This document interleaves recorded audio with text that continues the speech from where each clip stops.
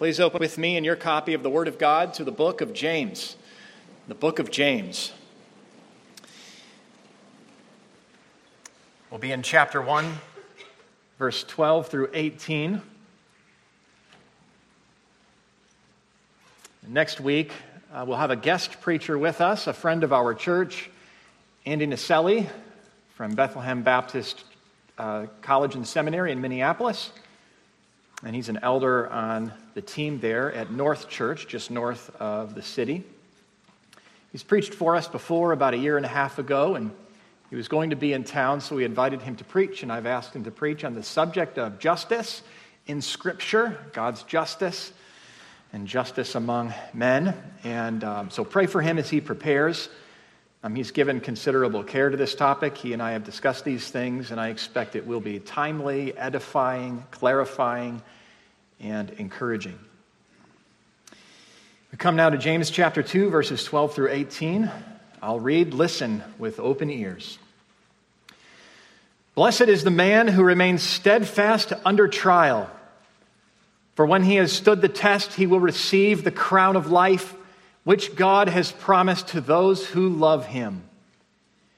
Let no one say when he is tempted, I am being tempted by God. For God cannot be tempted with evil, and he tempts no one. But each person is tempted when he is lured and enticed by his own desire. Then desire, when it has conceived, gives birth to sin, and sin, when it is fully grown, brings forth death. Do not be deceived, my beloved brothers. Every good gift and every perfect gift is from above, coming down from the Father of lights, with whom there is no variation or shadow due to change. Of his own will, he brought us forth by the word of truth, that we should be a kind of first fruits of his creatures. And this is God's word for us today. We are in James chapter 1, the first chapter of James, an introduction to the whole book.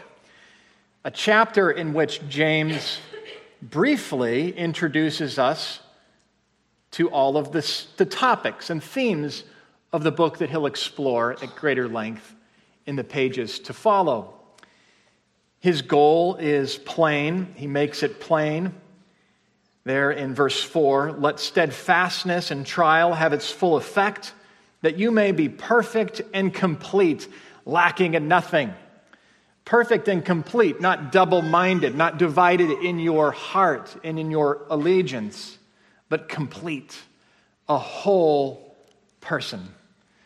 A human as God intended you to be, not hiding in the garden with Adam, but living before God honestly and wholeheartedly and whole.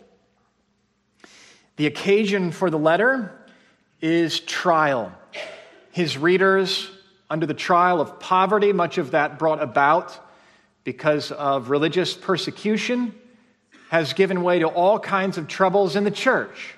We'll explain and explore as to how that is the case as we go. Last week began with verse 2. Count it all joy, my brothers, when you meet trials of various kinds, for you know that the testing of your faith produces steadfastness. And today we begin with verse 12. Blessed is the man who remains steadfast under trial, for when he has stood the test, he'll receive the crown of life, which God has promised to those who love him.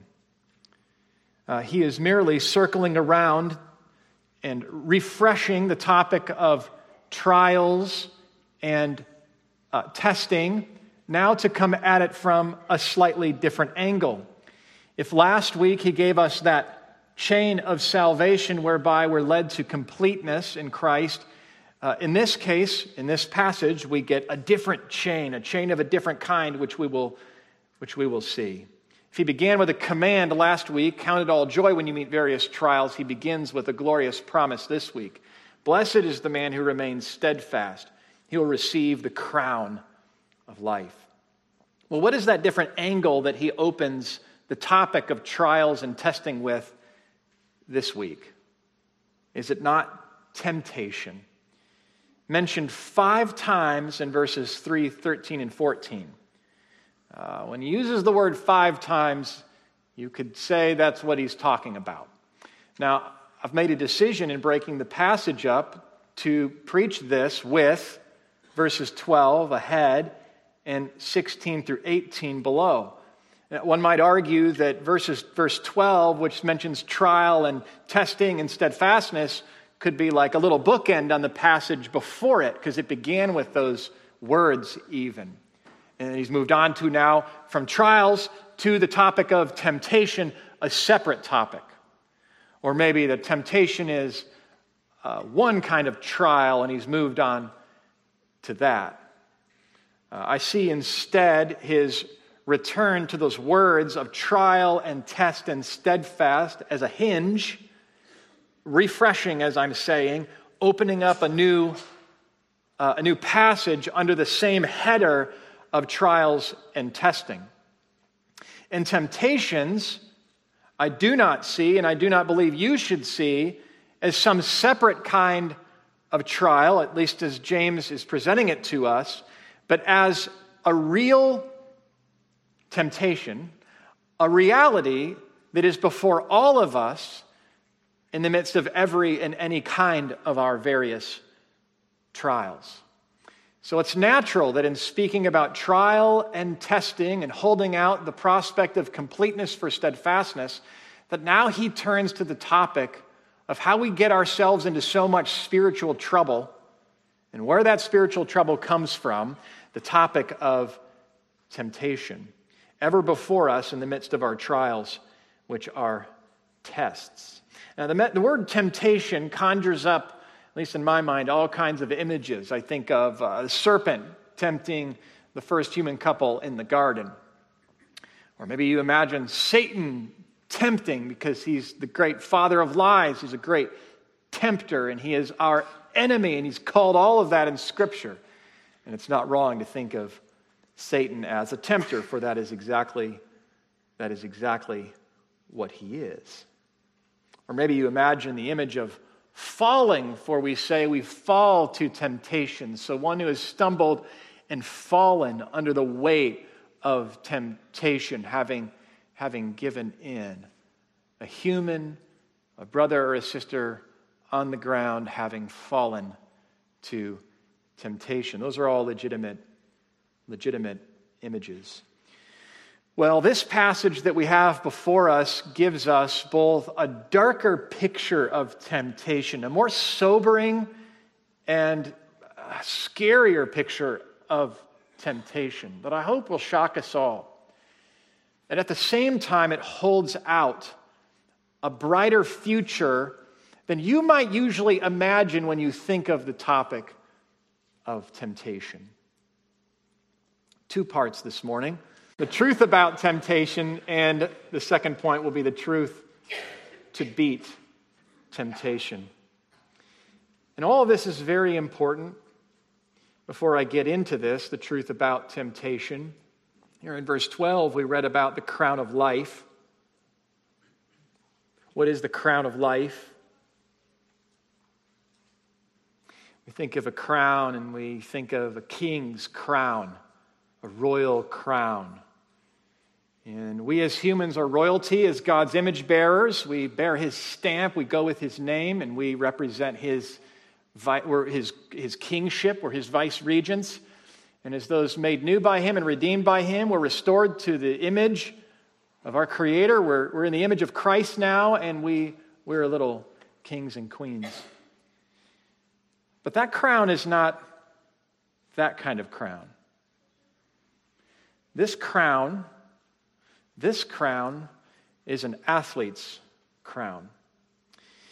Crown of life in that language, and crown shows up enough in the New Testament. It's an important enough image that I want to spend a few minutes on it before we get into this point. Because I think it will heighten your sense of urgency with respect to this morning's subject. Crown, an athlete's crown. Consider that they would put a wreath on an athlete when an athlete has finished a race. Every athlete exercises self-control in all things. They do it to receive a perishable wreath. There it is. But we, an imperishable wreath. Therefore, my brothers, Paul says, whom I love and long for, my joy and my crown, stand firm, trust in the Lord. Paul again, for what is our hope or joy or crown of boasting before the Lord Jesus at this coming? Is it not you? Okay, so what is the crown? It doesn't represent royalty in this case.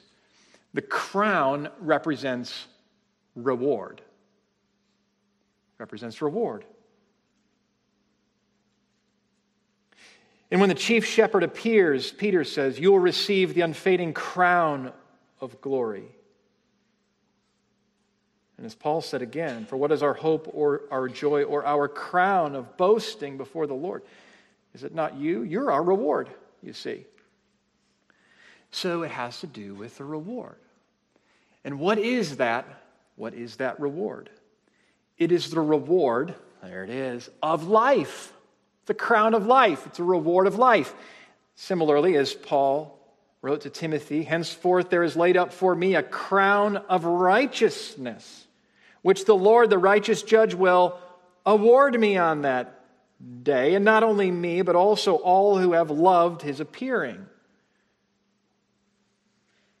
Or Peter again, and when the chief shepherd appears, you will receive the unfading crown of glory, he says to elders. I'd put to you that all this is salvation. All this is. Really, all this is. We're just tempted to think, oh, that's like bonus. It's bonus. A theology of rewards would be for a different sermon.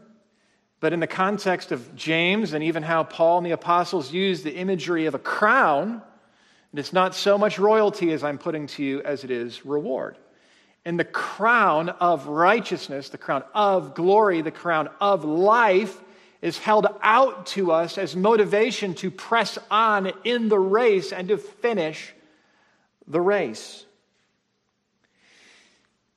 So now a brief theology of salvation in James. Often we speak, not wrongly, of being saved past tense.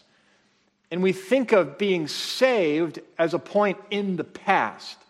And a real danger with only thinking of being saved as a point in the past is that you can think of it as a point, and that is all. Anything that came before or after is neither here nor there.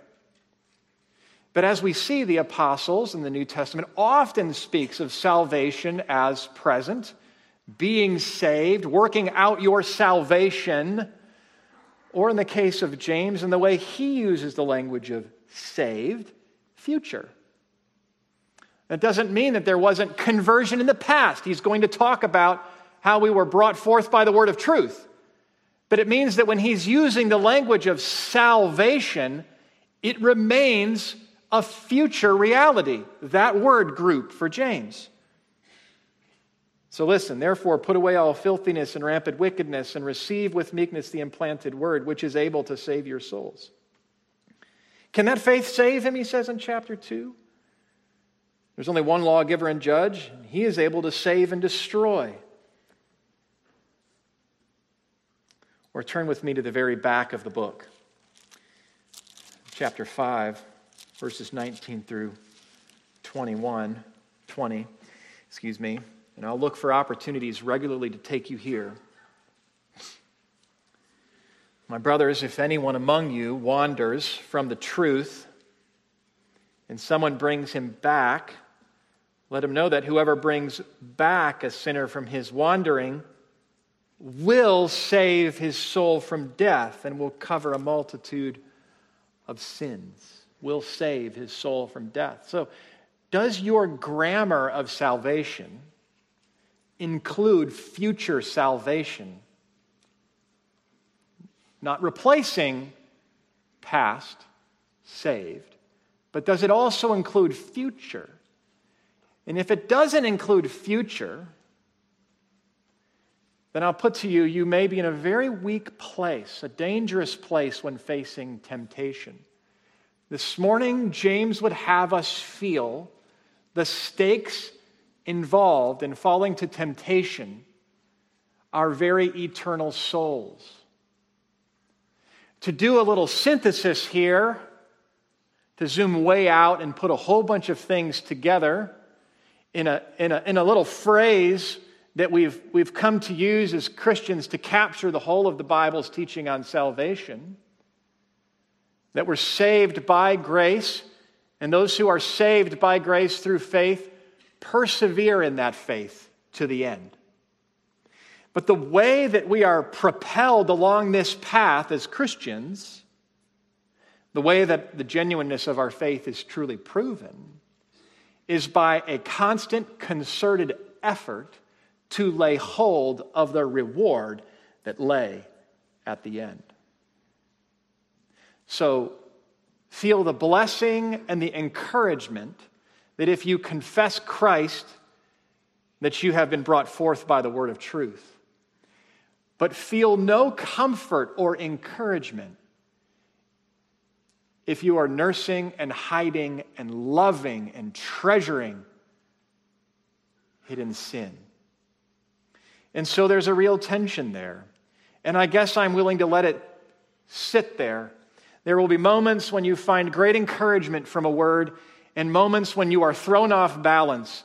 And to the extent that we are not yet made perfect, to the extent that we continue to stumble in many ways, there will be times when you confuse yourself and scare yourself.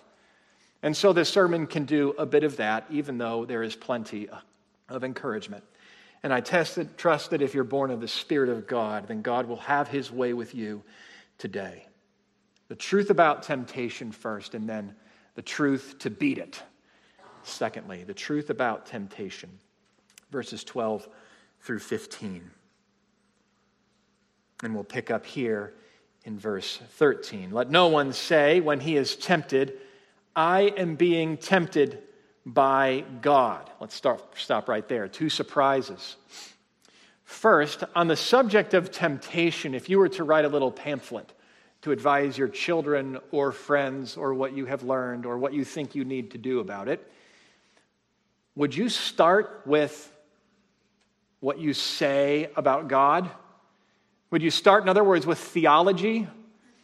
James, remember, a very practical letter, starts and ends in this section with theology.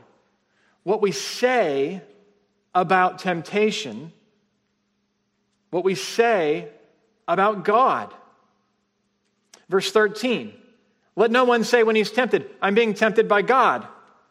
Apparently we go there.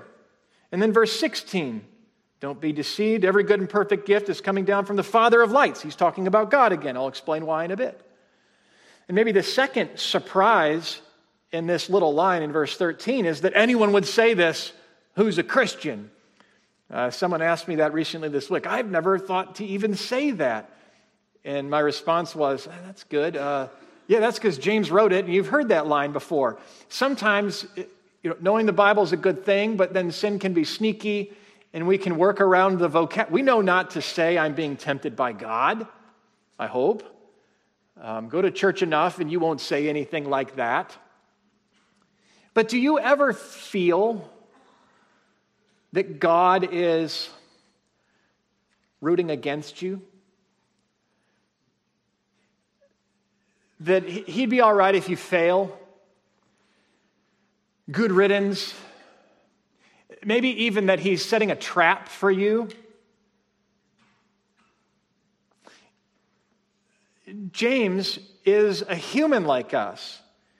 He knows God better than his readers, and so he's clarifying what God is like, but we need to do that for each other. We need to say to each other, don't say that. Say this. And it starts with what we say and ends with what we say. There's a lot of heart and life in between the things that we say about God. James is good to start there for us. And he knows the human heart better than we do. I'm being tempted by God. Do you ever feel like he's He's against you, rooting against you, not for you. Well, maybe without this Bible verse so clear, you may have said that out loud yourself. Maybe you've just as well thought it yourself. Maybe you've read the scriptures about how God tested Abraham. Now, a little bit different than the trials that this church is going through, but he calls the trials the church is going through tests. God is using the trials, which are not good in and of themselves, in order to do something good, for those trials are testing the genuineness of their faith, even strengthening their faith, so that they might be steadfast. We looked at that last week. Well, sometimes God sends a trial in a more direct fashion, like he did with Abraham. Take your son Isaac up the mountain and sacrifice him. Or when he tested Israel or others of his people in direct fashion. And you read that and think, well, why would he do it if he didn't give him the command, take your son up the mountain? Well, then he wouldn't have the chance to possibly disobey it. Doesn't it kind of seem like God is playing tricks? All right, let's see how much you love me. How about this? No, it's not that way at all. In fact, that test was every bit as much for Abraham, so that Abraham might know that he really believed that it's by faith alone that God would keep his promises to Abraham, that God alone would keep them. All kinds of things God is doing in these stories. But maybe you've concerned yourself with that logic, and if my trials are also tests, and if James gets to talking about temptation, and this book is filled with exhortations not to sin, then maybe my trials are actually tests that are actually God tempting me. James is saying, don't go there. God is in the trial to test, but he doesn't tempt anybody, and no one tempts him. Very clean. He's a good preacher. He remembered his points. Okay? I even got his points backwards. God cannot be tempted with evil, and he himself tempts no one. So take that to the bank. Count on that. Whatever else it is that's on your mind or that you're wrestling with or enduring, know that God is in it and around it and behind you and under you and about working in you, but he is not tempting you to sin. He himself is tempted by no one. Oh, good assurance. James is getting at this matter of the source of our temptations. So where are they from then? Satan? He could say that. Are they from other people? Lord knows other people tempt us to sin. Can I get an amen? There we go. Thank you. Somebody did that last week. Some of the kids asked me to do it a little bit more, and I said, then you've got to give me some feedback. Don't leave me hanging.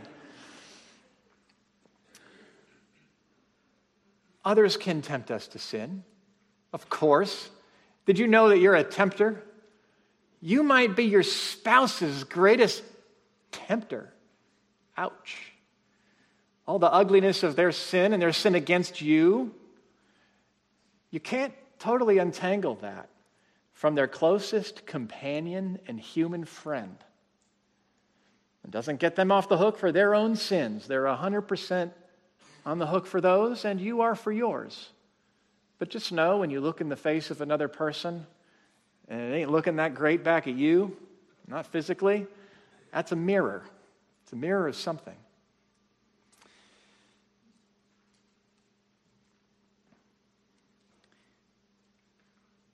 Satan, he could have brought up people. This church is full of quarreling and jealousy and fights and fiery tongues. No doubt the temptations that some were feeling were the temptation to respond to others. The internet can be a temptation. There are others. James doesn't mention any of these, and not just because these were not around in his time, but because that's not where he's he's going. So where does temptation come from, according to James? Verse 14. But each person is tempted when he is lured and enticed by his own desire. Ouch. Ouch. Each person, which includes each person, which includes me. Jesus was tempted in every way we are, yet without sin. I have been tempted in many ways and have sinned. You just the same. All of us are in this together. All of us have evil desires. All of us, born in Adam, have a disposition toward sin and sins of every kind. Your kids, parents, have a basic inclination to sin. And some of you are saying, of course. But some of you don't treat your children like they're basically sinners. They're beautiful. God made them. They're wonderful. They are super fun. And they're horrible. All of it at once. Foolishness is bound up in the heart of the child. And that just isn't, they don't know not to run in the street. That's, they're perfectly pleased to ignore everything you say for their good when they feel like it. Foolishness is bound up with the heart of a child, and the rod drives it far away.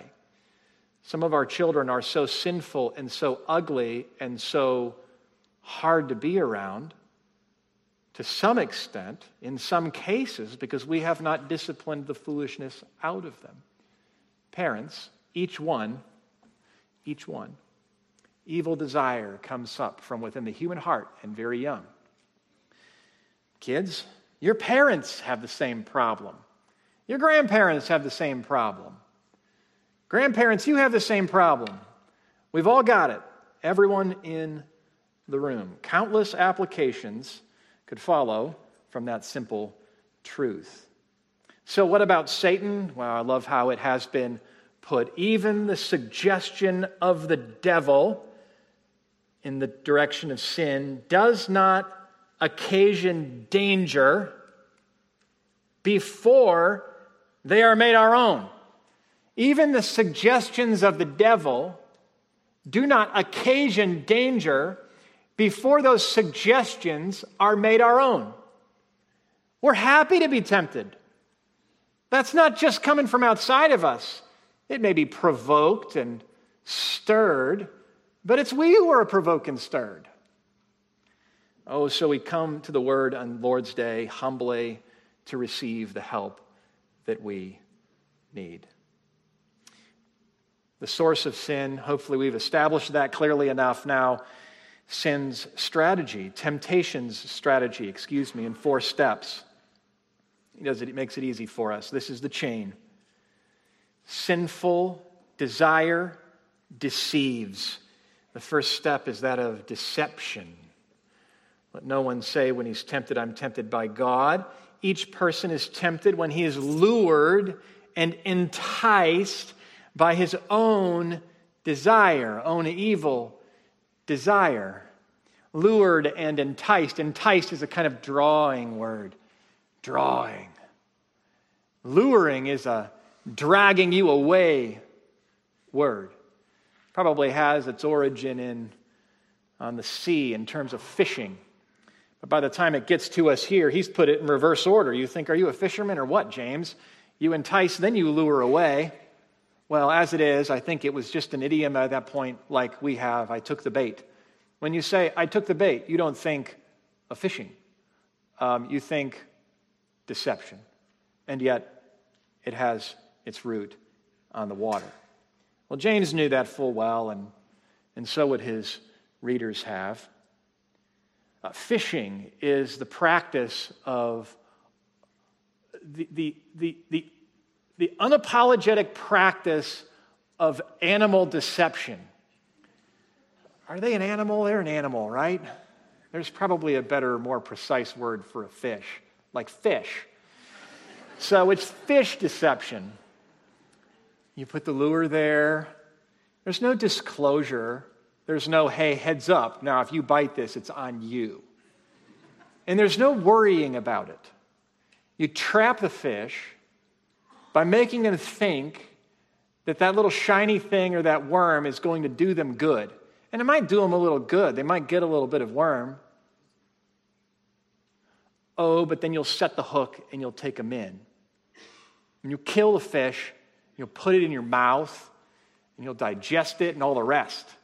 It's a bad day for that fish to bite. You know that the fish is deceived. Lured and enticed. That's exactly what temptation is. It is deception. It begins with that first step of sinful desire deceiving us. In the second step, sin then is conceived. Deception to conception. There is the decision, even however subtle in the heart, to move toward it. Sin is conceived. What an image. And he'll keep up with this image of pregnancy to birth. Sin is conceived.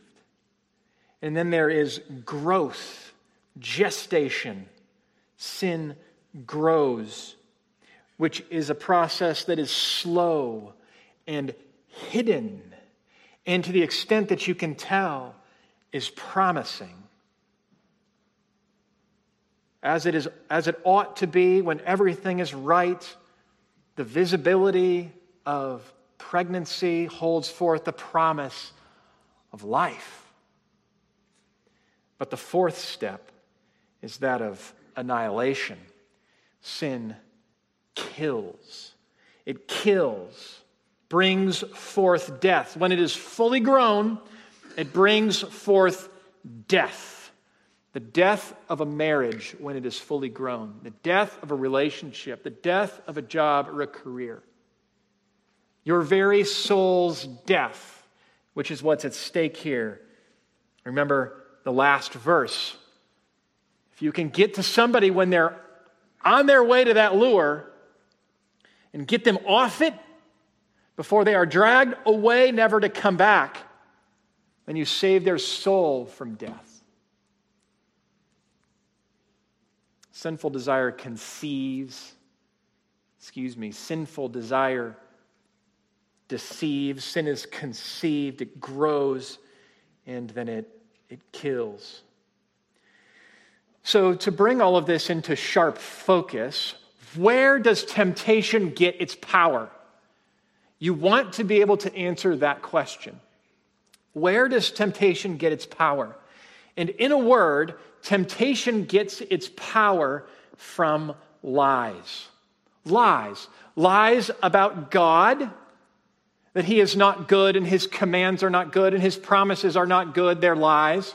Lies about God, that God's a liar. That's how temptation has to work.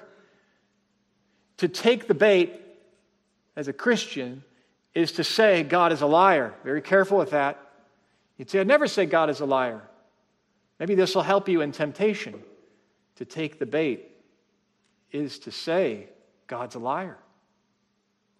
Lies about ourselves, that we have the ability to perceive the outcome here, that our sensibilities and senses are right with respect to this or that lure. Lies about sin and its consequences and where it leads. Lies about the future, the reward. In other words, where does sin gets its power? Sin holds on to us by holding out a reward to us.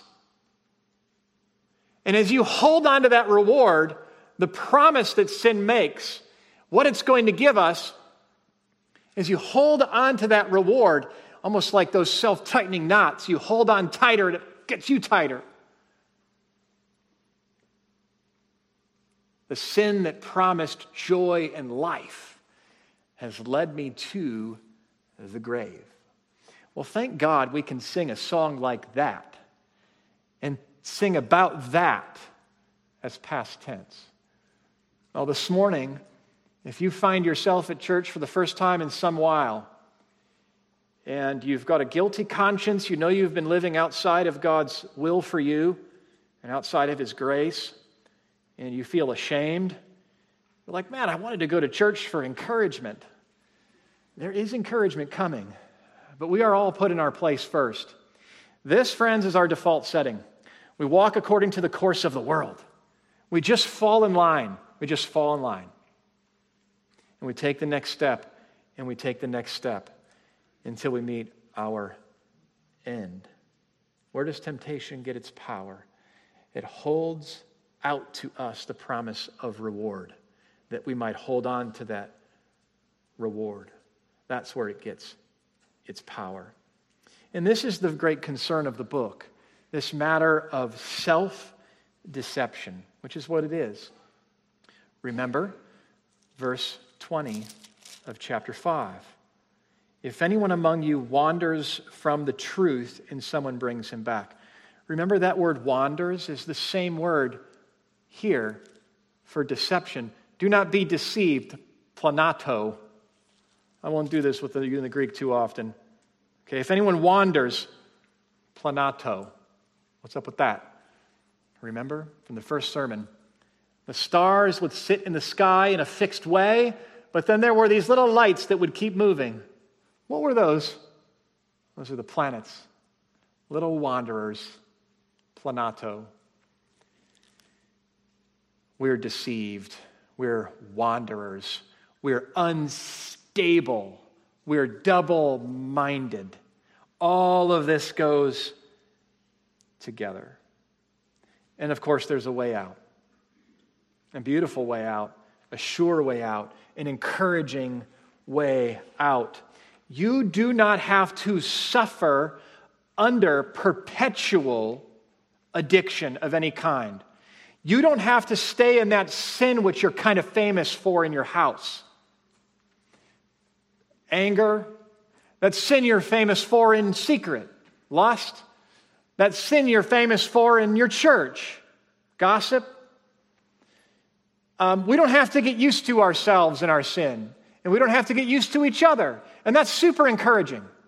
Super encouraging.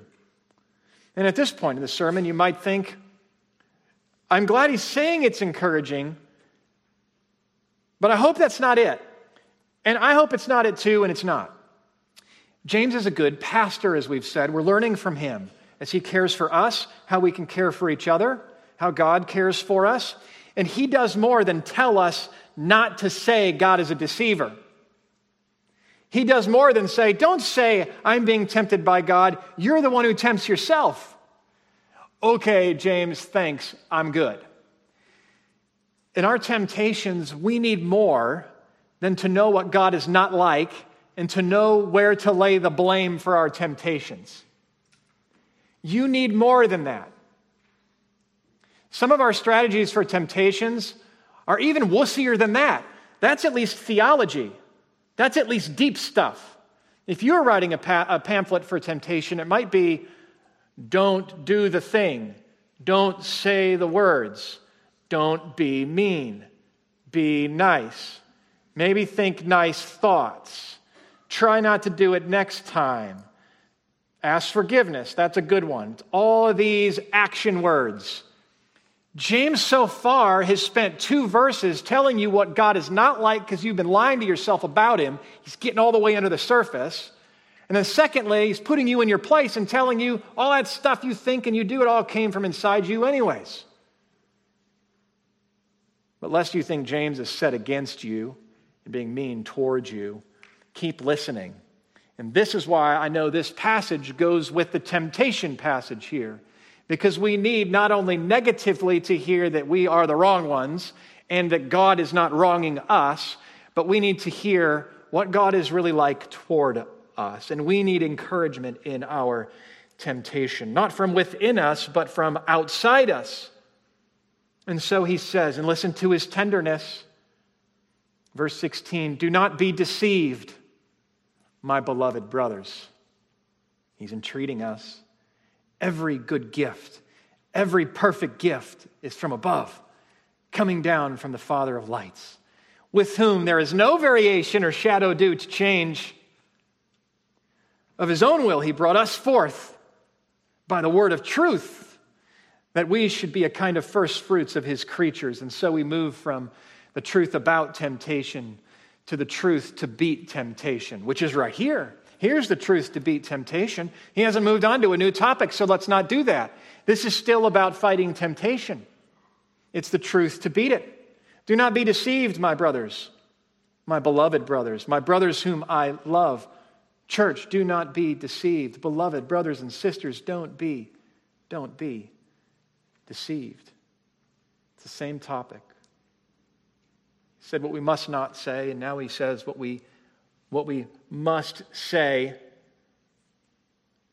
I presume that we should not presume to have strength or to be steadfast in the face of temptation in our trials without verses 16 through 18. So don't even try. Keep verses 16 and 18. Dare I say they're more important to write out and keep on your dashboard as you drive around than verses 13 through 14. Maybe this week you need verses 13 through 14 especially. But in the long haul, maybe what you really need, if you had to pick 2 or 3 verses, is verse 16 through 18. Verses 13 through 14 don't have power without verses 16 through 18. So let's take this in 4 parts as well. We looked at the 4-part strategy that temptation takes, moving from deception to conception to gestation to annihilation. A surprise ending. And now we begin a 4-part story of a very different kind that moves in a very different direction. First, tell yourself the truth about deception. Verse 16, do not be deceived, my beloved brothers. Tell yourself the truth about deception and tell your brothers and sisters the truth. Because when you're self-deceived, you don't always know it because you're deceived. You did it to yourself. But the encouraging thing here is that you can be shocked out of that by having the truth told to you in the first place that you're deceived. So it's okay to say to each other, even when you're talking to a brother or a sister who can't see it, to say, I can tell you can't see it. But friend, dear brother, don't be deceived. None of us know one another's hearts like God does, but let us not pull the punch. Maybe better err on the side of saying, I believe you're deceived. Or more sharply, if you're really confident, brother, you're deceived. Then not to say that. We need to say it. It's biblical to say it. James says it to us. You're just quoting a Bible verse. Don't be deceived, my beloved brothers. The second step in this strategy to beat temptation, after telling yourself the truth about deception, is to conceive of God as he truly is. Don't just hit delete on the wrong thought about God. You need to replace that thought with a true thought, a beautiful thought, an amazing thought, a wonderful thought, a compelling thought. Every good gift and every perfect gift is from above, coming down from the Father of lights, with whom there is no shadow or variation due to change. Our God is good, and he is not evil. He cannot be tempted to evil, and he tempts no one to evil. He is good, and he is not evil. He is a giver, and he is not a taker.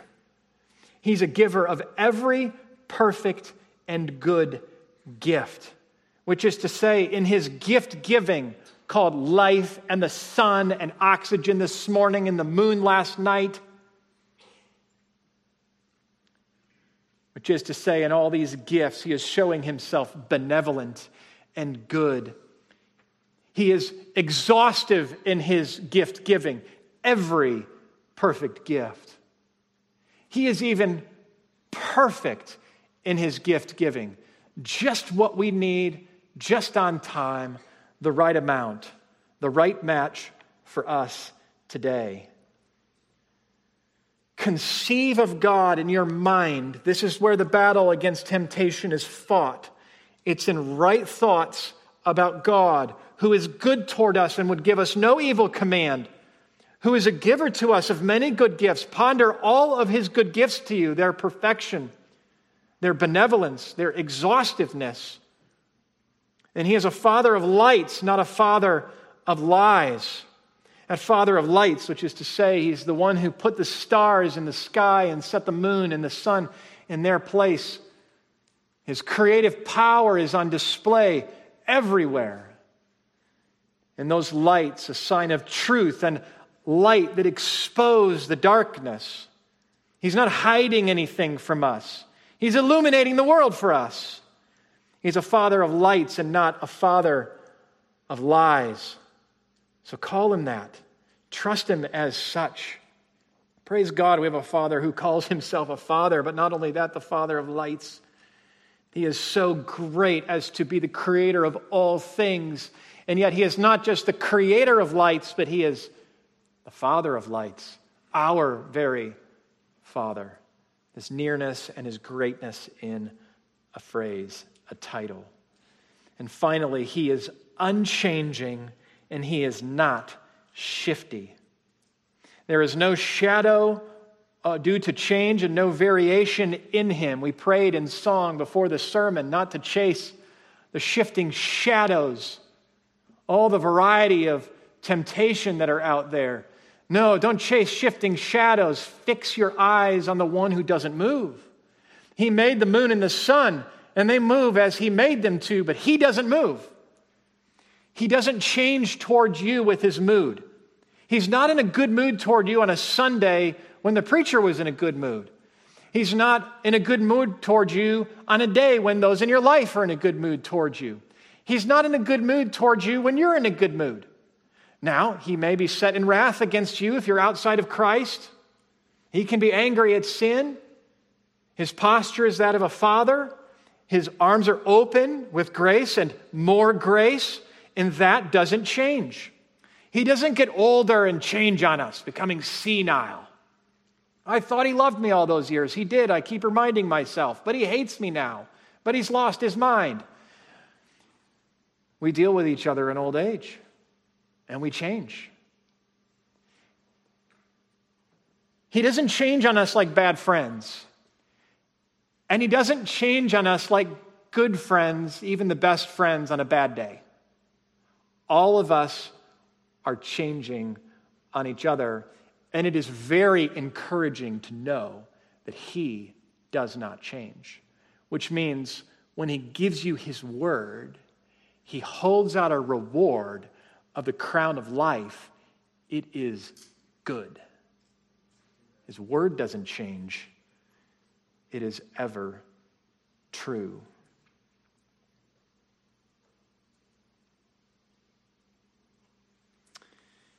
Tell yourself the truth about deception. Conceive of God as he truly is. Ponder how truth grows. Of his own will, verse 18, he brought us forth by the word of truth. Oh, what is the very best gift that God has given to us besides those that I've mentioned, but the gift of new life? See, he's encouraging us now. Be encouraged. You're here. You're confessing Christ. You believe these things. You stumble in many ways, as James has said, me too. Take great encouragement that you have been brought forth by the word of truth. The word of truth from the unchanging God who does not change in his commitment to you.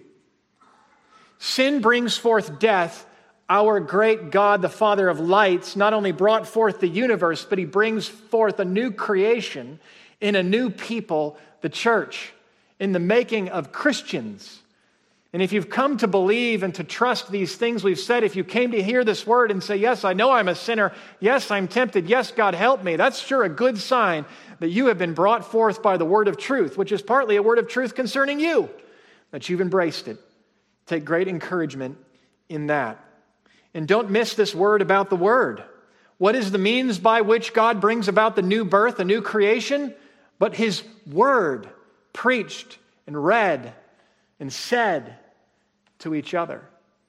So I have no doubt he could bring forth a new creation in this room this morning by his word of truth preached. Oh, how we sing and rejoice in the word. Ponder how it grows. As we sang in "Oh, for 1,000 tongues," you speak,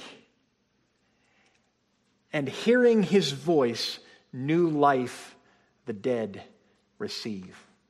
That's exactly James's point. Now, finally, picture where the truth leads us. That, verse 18, we should be a kind of first fruits of his creatures. This is growth imagery. This is but more than growth to maturity and completeness. This is growth to completeness and then to multiplication. And it's not unlike what the Apostle Paul when he said, all creation is growing, waiting the revealing of the sons of God. God will reset the whole earth, a whole new creation in a place. And he's begun that whole new creation in a people, his church. And that's what this means. He's brought us forth by the word of truth that we should be a kind of first fruits, the first to spring up from the ground. So as we look around the world today, in our own hearts, of course, where sin lurks, but as we look at sin ravaging, sin unhindered, destroying, tearing the place up, tearing people up, people tearing themselves up, we look out with sadness, and we also call it what it is. Sin leads to death. There is doom and gloom to be had apart from Christ. But we get to do more than look out at the world and see sin and where it leads. We can look at each other and see the word of truth, born as a seed that has come up from the ground, the first fruits of his creatures. And we can see all that God is doing and is committed to do in his new creation. Blessed is the man who remains steadfast under trial. Receive this promise, friends, for when he has stood the test, he will receive the crown of life, which God has promised to those who love him. Let's pray. Oh, Father, you do love us. And to the extent that we love you, it is because you have loved us first. And you have given us a very great promise of the crown of life. And we give you thanks for the new birth, for bringing us forth by the word of truth. But we also thank you for this encouraging word that you are not done with us yet. For we are not who we ought to be, who we want to be in our best moments. But you hold out this crown of life, and you've given us a taste of this life in the Spirit.